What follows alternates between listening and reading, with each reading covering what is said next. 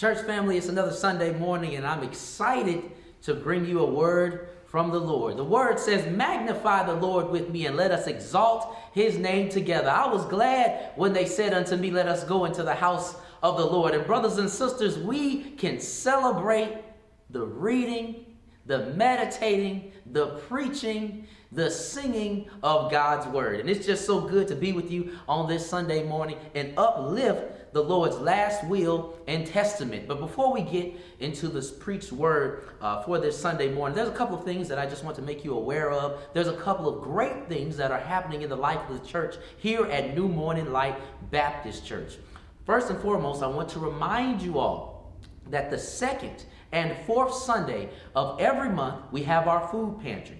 Our food pantry distributes food from our rock house. So you can come to the church, you'll see the rock house right next door, and you can pick up some food. So if you know somebody that may be in need, if you're in need, don't be ashamed. It's okay. You can come and get some food from our food pantry. We are delighted to distribute that and make sure you have that. So I want you to spread the word about that. Also, on our marquee outside, we have motivational quotes that we put up there. Some of you all that have driven by the church, you'll see on the marquee the different motivational quotes we have up there. Oftentimes they're from scripture or they're reflections from things that God has done. Our most recent one came from Sister Callahan. That's Tawana Callahan, and she put or sent in for the marquee, renew your mind in Christ. And brothers and sisters, that's an example of a short, to the point message you can put on the marquee. Now, don't send something in that's a full sermon. We can only get about 4 or 5 lines up there. This is not your opportunity to preach on the marquee. So just send a little short message if you want your message put up on the marquee. We'll put it out on social media. I'll say something about it during the service, but we just want to uplift the community through encouraging words. And we can see that on our marquee. Also, something I'm very excited about is our Robert and Sharon Hodo Book Scholarship. And we have done that for the second year this year, and we are doing it this coming year or this year right now. And I'm so excited that we're able to present that. So if you know anybody that is in school, that has just graduated from high school, looking to go to college, or anyone that's going to graduate school, any of those different schools, you can get or send them the information to receive 1 year of their books being paid for. Now, this isn't only for college. This is for trade school. This is for getting your associates.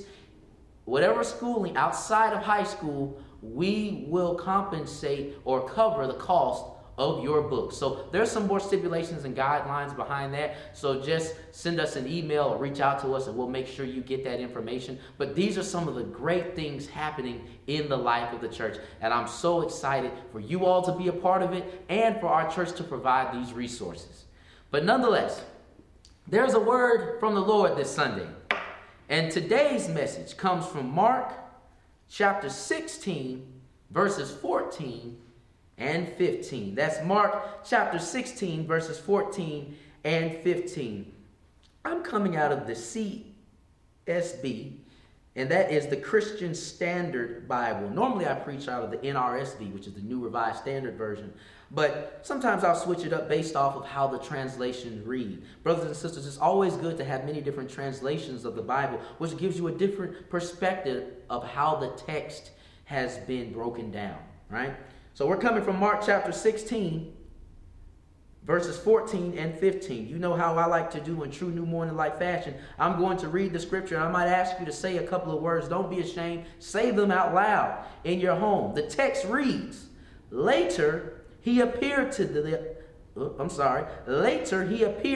11 themselves as they were reclining at the table. Somebody say reclining. He rebuked their unbelief. Somebody say rebuked. He rebuked their unbelief and hardness of heart, because they did not believe those who saw him after he had risen. Somebody say, my Lord. Then he said to them, go to all the world. That's not some of the world. To all the world and preach the gospel. The what? The gospel to all creation. May the Lord add a blessing to the reading and hearing of this word. Brothers and sisters, very recently, or I should say, well, a couple of months ago, I purchased a record player. Now, record players, as some of you all may know, aren't CD players or Bluetooth players. They're specific types of apparatus that play albums, right? And after moving into my new apartment, I wanted to have something that was different in there, something that I could listen to music on in a non-traditional way. So I bought this record player. And along with this record player, I bought a couple of albums. Now, my version of old school is getting some Tupac and some Lauryn Hill, and I got some of those artists, and I thought I was doing something. And I told my mom, I said, Mom, I just bought a record player.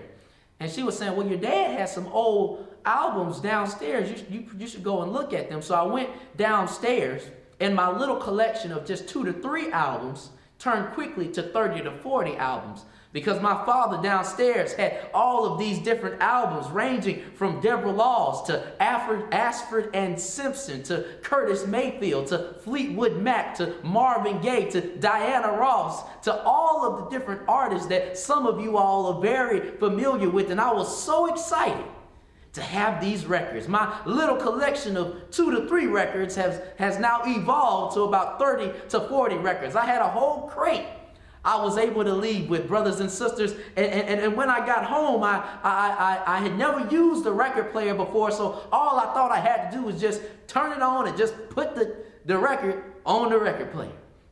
And brothers and sisters, I realized that it's a little more to it than that. There's all types of knobs and all types of little things you have to do to make sure the needle is right in the right position. And when I put the record on the record player, I saw little knobs on the side. The knobs said 33, 45, and 78.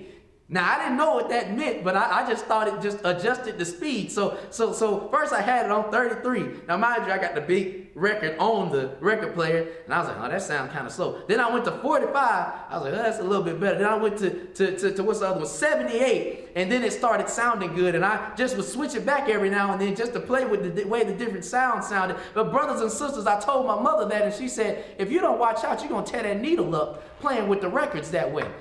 And brothers and sisters, it helped me realize that this was a completely different era of music and listening to music than what I'm used to. Brothers and sisters, I just took so much pride in being able to hear how artists from yesteryear, artists that are now seasoned saints, and some of them have passed on, talked about a concept of love. Brothers and sisters, listening to Deborah Laws talk about in her song Very Special, or listening to Stephanie Mills, or listening to Marvin Gaye, all of these people talked about love in a way that I don't hear about in music today. And brothers and sisters, it was so exciting to just hear the way they spoke about love, spoke about heartache, spoke about courting somebody in a way that just preserved this aspect of love. But it wasn't until I got to this one record where the words really stood out to me. And this record was by a guy named Bobby Caldwell. And Bobby said something along the lines, he said, what you won't do, do for love. He said, you tried everything, but you won't give up. He said, in my world is only you. He said, make me do for love what I wouldn't do. See, I like this part right here. He said, my friends wonder what is wrong with me, but I'm in a daze for your love, you see. This right here is a really good part. I had to do my head on it. He said, I came back to let you know I got a thing for you, and I can't let go. Now, brothers and sisters, that was Bobby Caldwell probably talking about a relationship or somebody that he was involved with. But brothers and sisters, I couldn't help but see the parallel between the love that Bobby was talking about and the love that God has for creation. I couldn't help but see and notice that I realized God has that same relationship with humanity, and how it seems as though he constantly seeks us in spite of us not necessarily seeking him the same way. Brothers and sisters, can't you see in the lyrics that God has done a lot for love. It made me think of what God has done for love. It made me think of how he's tried everything, but he won't give up. It made me think of how in God's world is only you. It made me think of how he's died on the cross and came back to let us know that he has a thing for you and he can't let go. Brothers and sisters, it makes me wonder, what type of love is this that God has for his creation? God puts up with our unfaithfulness. God puts up with our complaining. God puts up with our inconsistency. God puts up with our treachery. What kind of love is this, brothers and sisters? You see, God created the earth, put plants and animals on the earth, then gave man dominion over the earth, only for man to betray him and seek more power and knowledge.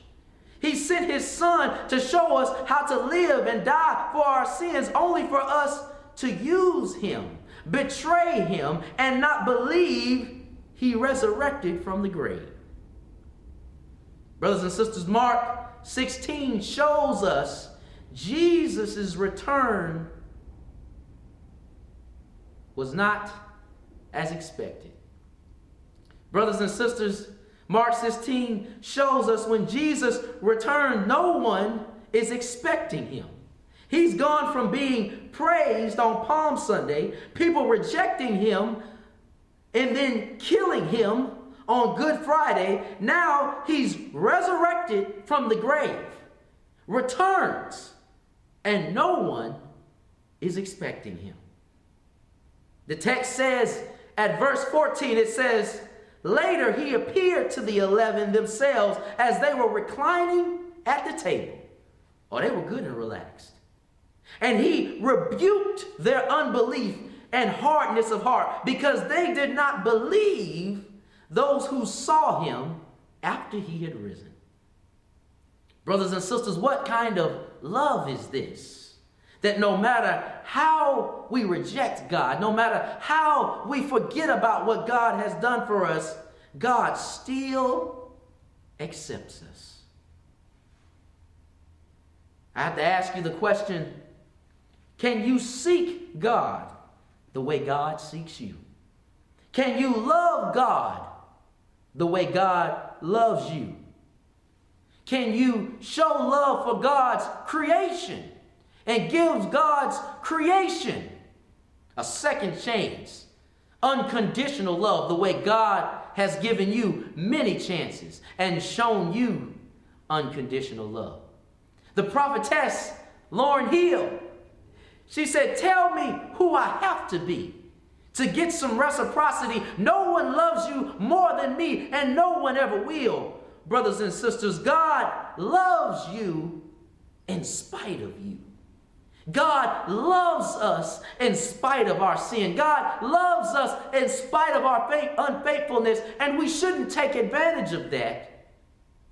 We shouldn't just let that love fall by the wayside, but we should be charged and convicted and invigorated with the fact that our Lord and Savior cares for us. God's love teaches us how to love unconditionally and not on condition. You see, the world and our life experiences teach us how to love on condition. But the gospel message, remember, gospel means good news. The gospel message is one of unconditional love. You see, if you learn nothing else about the Bible and the resurrection, know that God's love is unconditional. This makes me think of the Swiss theologian Karl Barth.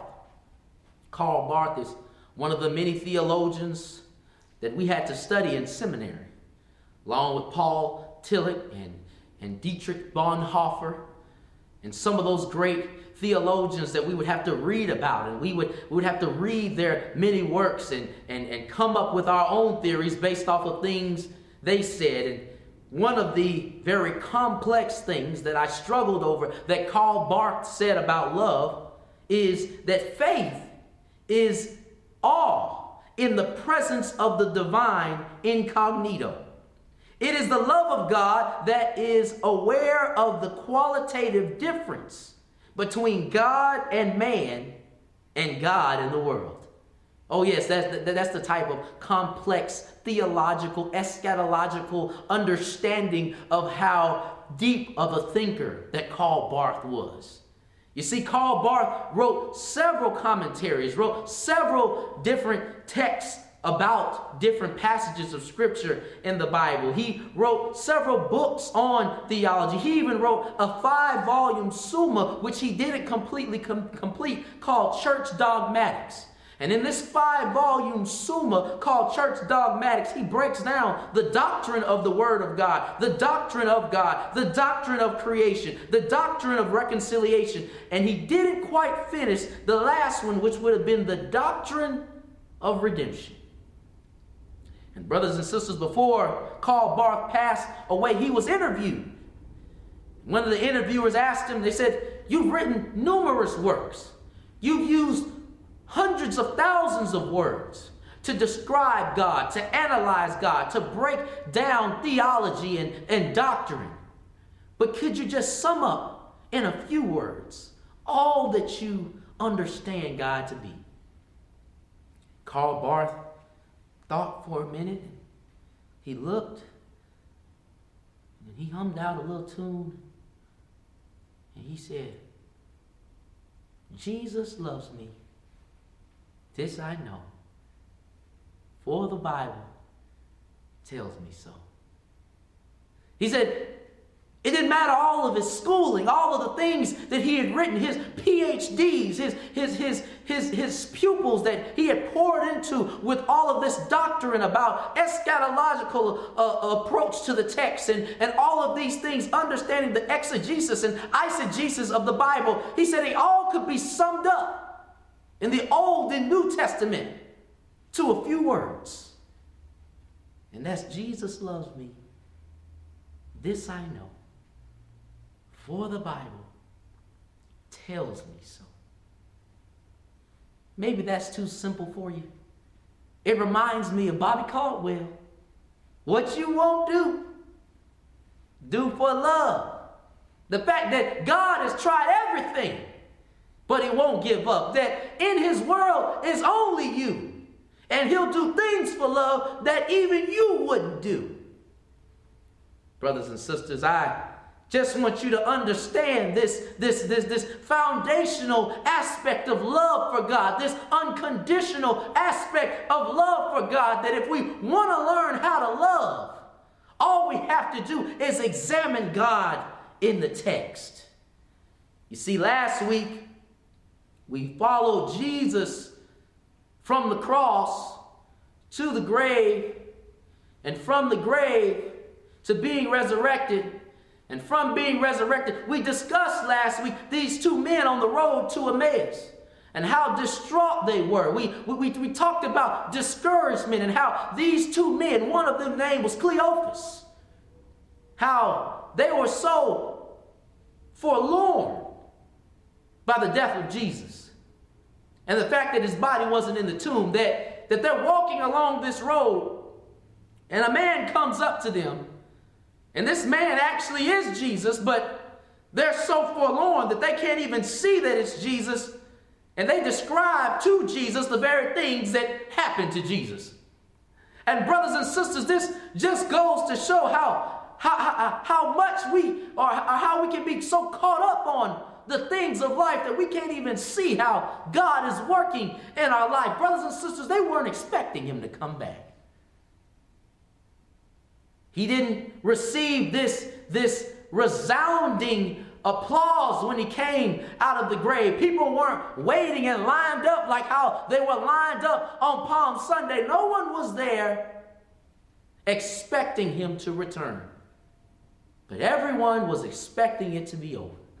And brothers and sisters, this week we are looking at the culmination of events after the cross, and how these events speak to God's unconditional love. You see, from Palm Sunday to Good Friday to Resurrection Sunday, Jesus is praised, killed, then forgotten. Oh, I'm not talking about they just forgot about him altogether. I'm saying they forgot the promise that he told them.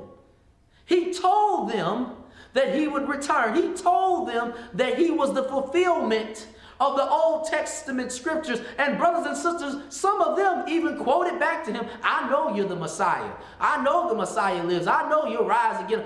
Some of them will finish his sentences before he even started them. And brothers and sisters, now that he's dead, they forgot.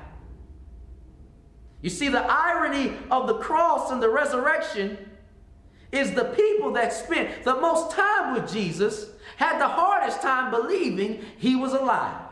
The same disciples that watched him heal the sick, walk on water, feed the 5,000, turn water into wine, rebuke demons, bring Jairus' daughter back from the dead, bring Lazarus back from the dead, struggle with believing he's risen from the dead. Isn't that amazing how short our memories can be? Jesus spent his entire ministry after he resurrected convincing people he had done what he said he would do. And brothers and sisters, that's symbolic in our personal lives, how short our memory is, how short our attention span is, that after things start going well for a little while and then they go bad again, we forget all that God has brought us through. We forget all that God has done for us. And then we start giving up. We start turning to our own devices. We get like the disciples in the text at verse 14 that says, later he appeared to the 11 themselves as they were reclining at the table. He rebuked their unbelief and hardness of heart because they did not believe those who saw him after he had risen. New Morning Light, this means that before he showed up, they had eaten a good meal. Before he showed up, that means they were good and relaxed. The text says they were reclining at the table. That means they were kicked back, legs up, and they were probably talking much trash. Oh, Jesus had us quit our jobs, told us we'd be fishers of men, had us running around the city, delivering folks, healing. Now he gone and we the ones left holding the bag. I bet they were drinking their wine, eating their fish and their bread, just talking much trash, brothers and sisters. They didn't know what to do. Remember, the disciples, most of them were hiding because they thought that the empire would then come after them to kill them after Jesus. Brothers and sisters, they're thinking, look, now it was all good while he was here. We seemed to have a plan. And I was asking if I could be on his right or left side. Now that he's gone, I'm worried about my life. And brothers and sisters, I'm sure when Jesus showed up, they were so startled. They were so afraid because they knew what they had said about it. I'm sure when Jesus showed up, that was the last person they thought they would see. And Jesus, in true Jesus fashion, the text says, rebukes them, calls them out, rebukes them, calls out how hard their hearts are. And brothers and sisters, that speaks to the fact that as believers, sometimes we have to be rebuked for our unbelief.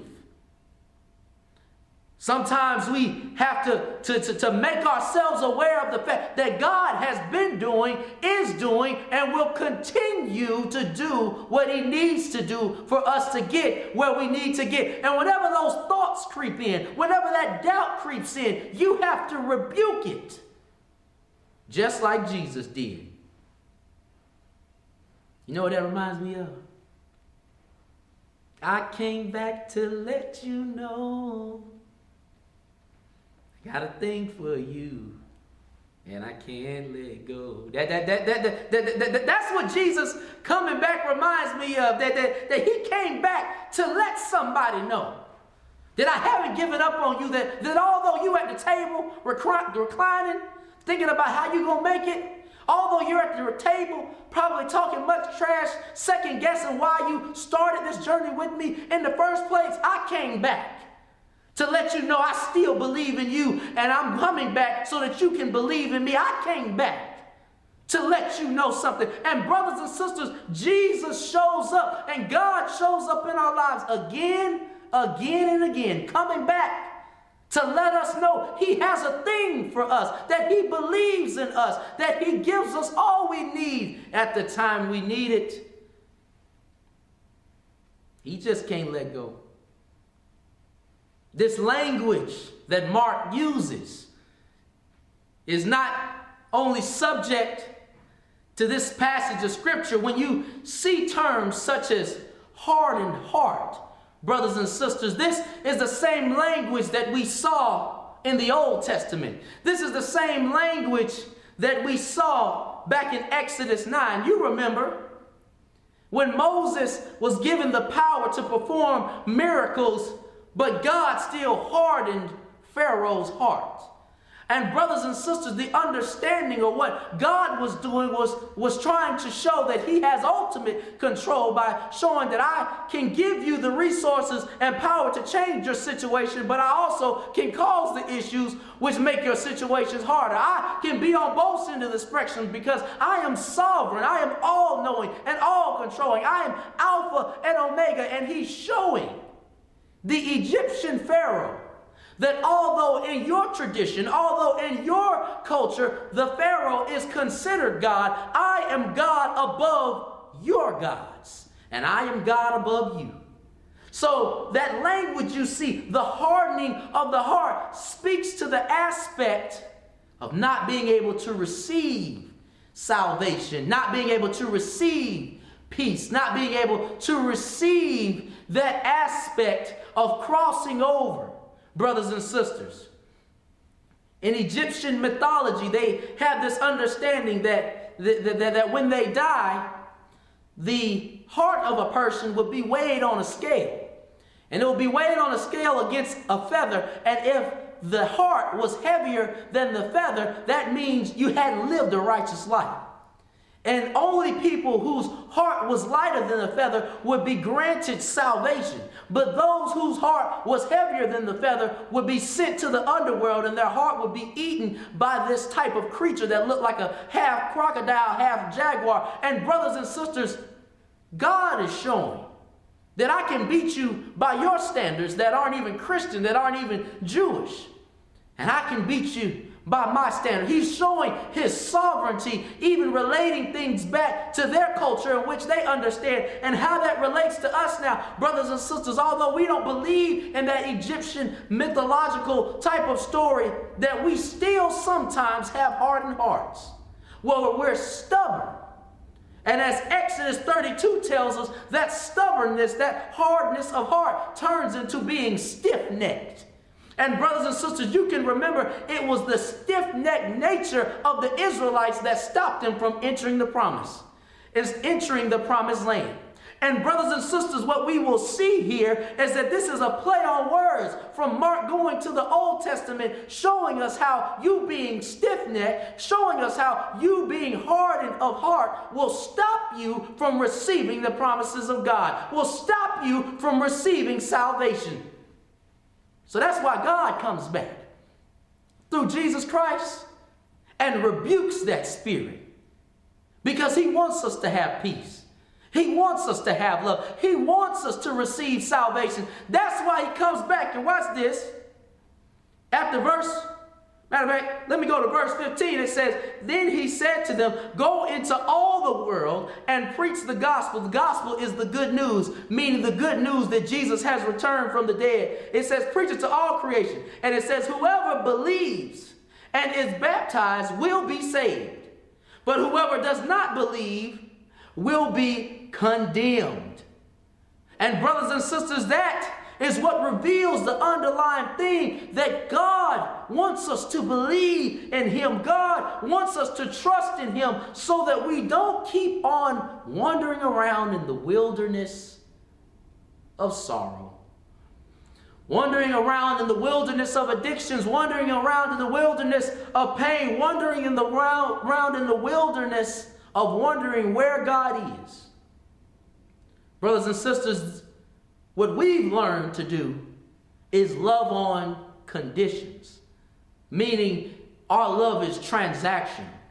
You see, conditional love keeps us in a cycle, like those Israelites that wandered around for 40 years. Conditional love keeps us in that cycle of hurt, heartbreak, and betrayal. This shows us that Jesus, in the text, this conditional love, based off of Jesus having to come back and remind them that he would do what he said he would do, this conditional love had to be addressed by Jesus coming back to show them that, hey, I'm here. I've resurrected. I'm coming to do what I told you that I would do. But this shows us that Jesus' closest friends actually gave up on him.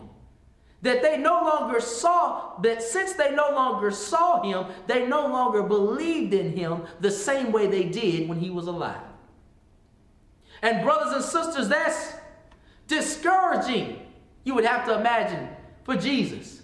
Because the same people that saw him perform all the miracles, the same people that saw him show up in other folks' life, have lost sight of the fact that he can show up in their life. Brothers and sisters, let me make that plain for you. When you see Jesus showing up in other people's life, don't get discouraged, but be encouraged that he'll show up in your life. Dr. Warnock used to say when he would preach, if Jesus is on your street blessing your neighbor, that means he's in the neighborhood. So brothers and sisters, if you see your neighbor being blessed, if you see God showing up in their life, don't get jealous. Don't feel left behind. Don't be upset. Just know that he's in the neighborhood. And brothers and sisters, in the text here, we see that his closest friends has lost sight of who he is and what he said he will do. In the Gospel of Luke, we saw where two men on the road to Emmaus didn't even recognize him. That even once they recognized him and went back to tell the disciples, and then Jesus revealed himself to the disciples in the Gospel of Luke, they still didn't believe him. They thought Jesus was a ghost. Coming down to the Gospel of John, Mary Magdalene mistook Jesus for a gardener. And Jesus had to call her name, and then Mary cries out, Rabboni, which means rabbi, which means teacher. And then she runs to him, and he says, oh, don't touch me. I haven't ascended to the Father yet. And then a little bit further along, you have Thomas. Thomas saying, I won't believe until I touch the nail marks in his hand. I won't believe until I touch the wounds in his side. And Jesus has to come through a locked door and reveal himself to Thomas and the other disciples, and let Thomas touch his hand. Let Thomas touch his side, so that he can believe. Brothers and sisters, all of Jesus' ministry after he resurrected was about getting the people that were closest to him to believe in him. Oh, they don't have the fanfare we have today, with the organs going and people falling out and the fans and people, when you say he got up and everyone yells out with all power. Jesus didn't have any of that 2,000 years ago. Jesus had no one that believed he would come back. And we have to be reminded that in spite of that, he still sought them out to bring back their belief. Brothers and sisters, this brings us to this divine question of how many of us are at a point in our lives where we just don't see Jesus. How many of us are at a point in our lives where we've stopped believing in Jesus? Brothers and sisters, this reminds us how, because Jesus' closest friends forgot about him, you best believe from day to day, from obstacle to obstacle, you yourself can find yourself forgetting about his power and glory. You see, the ironic aspect of the whole movement from Palm Sunday to Good Friday to Resurrection Sunday is that the people loved him on condition. They loved him on Palm Sunday as long as they thought he would do what they wanted him to do. But when they realized that wouldn't happen, they yelled out, "Crucify him! Crucify him!" And he was killed. Not only was he killed, he was left in the tomb. And brothers and sisters, before you rush to condemn them, you must ask yourself the question, how many of us crucify Jesus from day to day? Because Jesus doesn't deliver the way we feel like he should, because God doesn't deliver in the way that we want him to. How many of us crucify him in our thoughts, in our actions? How many of us crucify him by turning from God and turning to self, turning from God and turning to pleasure, turning from God and turning to people, turning from God and turning to things? How many of us crucify him? Brothers and sisters, that's why the word repent means to turn around. Because the aspect of repenting is us turning back to that which we've turned away from. And brothers and sisters, although in the text they yelled, "Crucify him," oftentimes we turn away from God and say, "Crucify him," in our actions. Brothers and sisters, this is what we call conditional love. That on the conditions of God doing what we want him to do, we love him, we believe in him. But when times get hard, sometimes we get going. And we love on condition. We believe on condition. We have faith on condition. But God's love is unconditional. Brothers and sisters, love is the foundational source of most problems in the world. You see, because of love, the economy is affected. How so, Pastor? Well, I'm glad you asked. Let me tell you, the economy is affected because if you think about the state of our American economy and you look at the fact of how we glorify capitalism and materialistic things, you see that love for money. You see that how at the expense of people's lives, how at the expense of us being unified, we will trade those things which are valuable for money because of greed.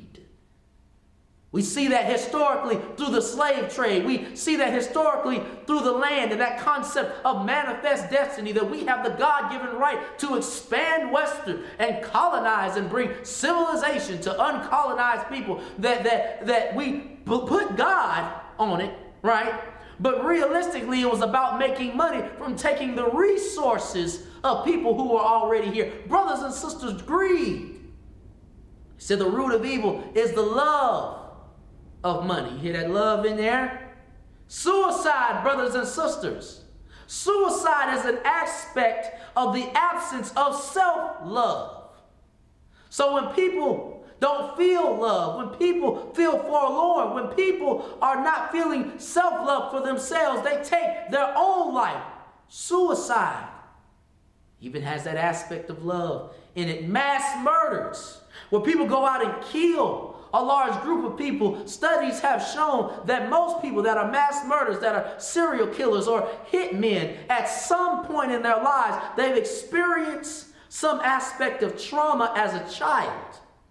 And every time they kill somebody, they're killing whoever harmed them as a child. They're fighting that love that they didn't receive. Brothers and sisters, that's mass murderers. You see how love plays a role there. In divorce, divorce rates, people getting divorced because this person doesn't love me the way I feel like I should be loved. This person doesn't show me the love I thought I should have. Love comes in divorce. Hold on, family dynamics.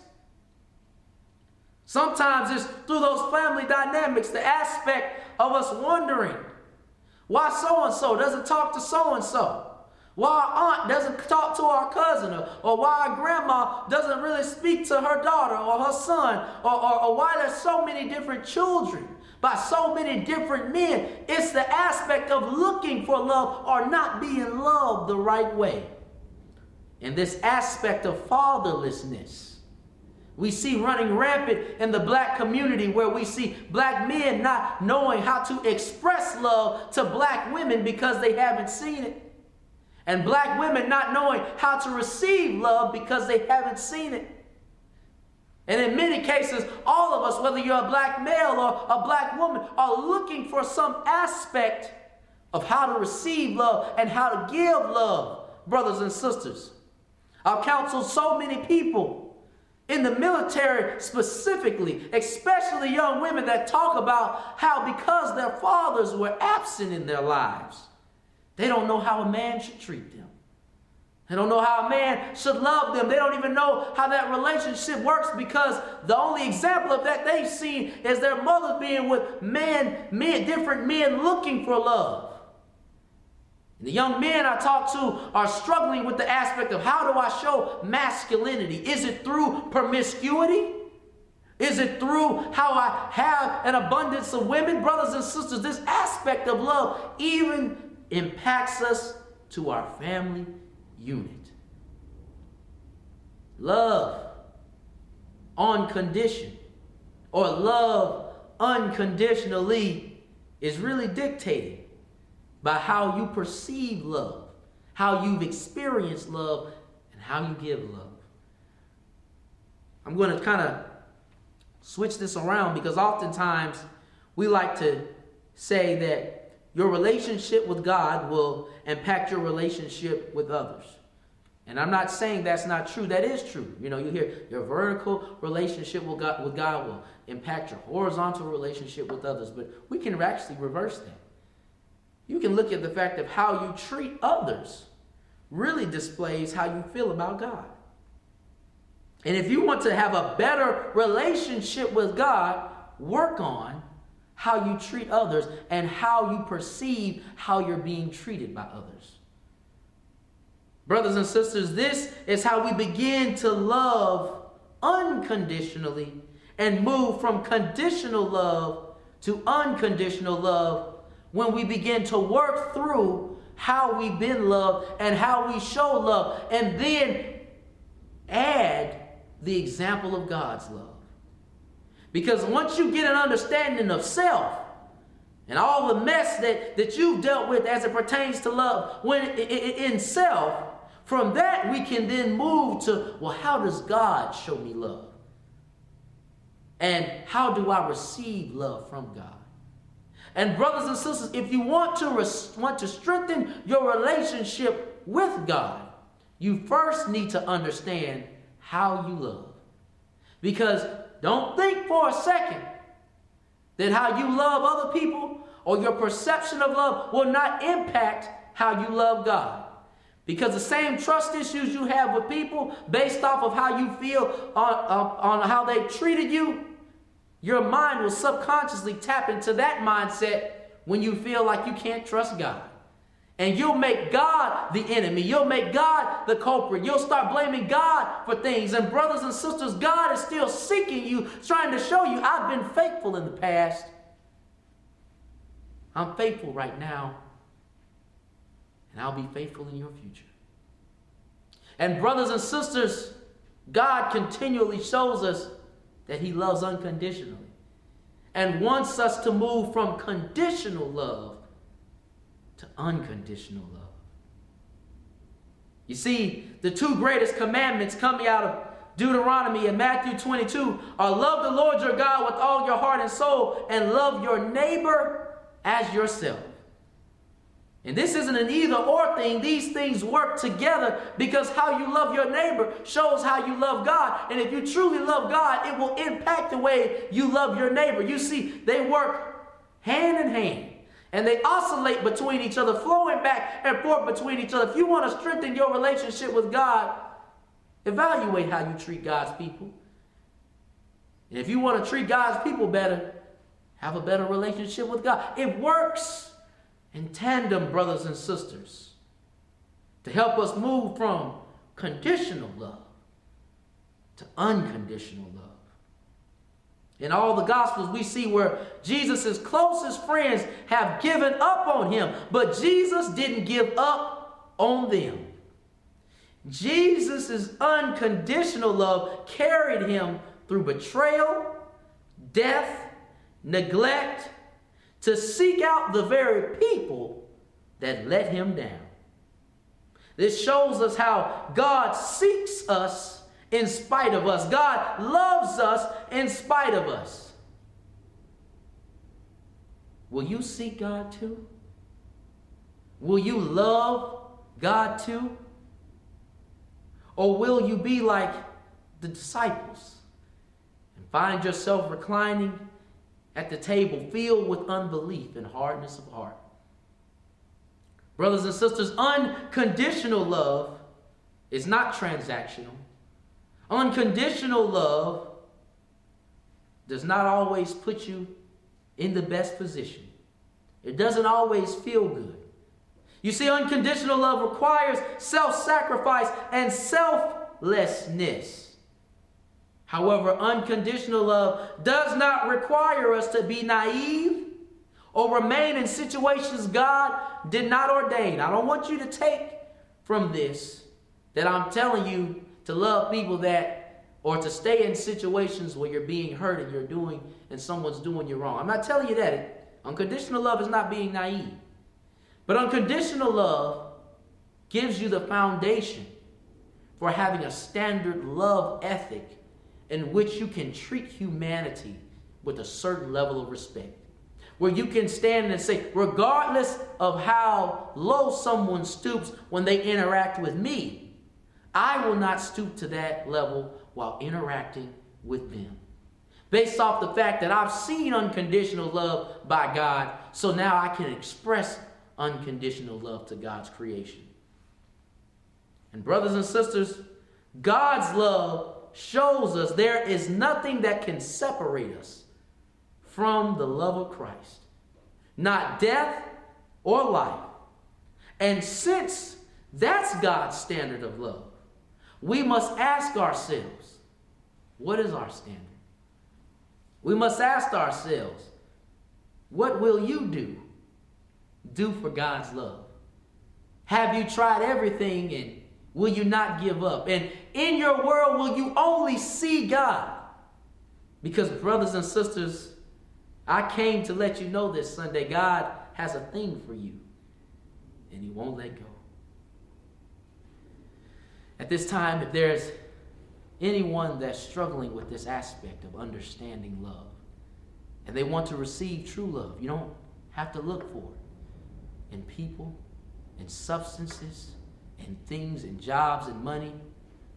You don't have to look far. You can look for it in your Lord and Savior Jesus Christ. And I charge you at this time, if you really want true love and really want to experience it, to confess with your mouth that Jesus is Lord and believe in your heart that his sacrifice atoned for the sins of the world and that he died on the cross but also resurrected and came back. That not only will you be saved, but you'll experience that intimate love that you're longing for. This type of love is unconditional. That means no matter how far you've strayed, no matter how low you've got, no matter things that you've talked about and haven't talked about that you're ashamed of, there's nothing that our Lord and Savior won't do to stay connected to you. I hope this message blesses you, and I pray that it keeps you through the week. And I pray that you use it to evaluate whether or not your love is on condition or unconditional. Keep in mind, here at New Morning Light Baptist Church, we have something in which we say, the love I have, the world didn't give it to me, and the world can't take it away. That we are thankful for what God has done, what God is doing, and what God will do. God bless you, and have an awesome Sunday. Amen.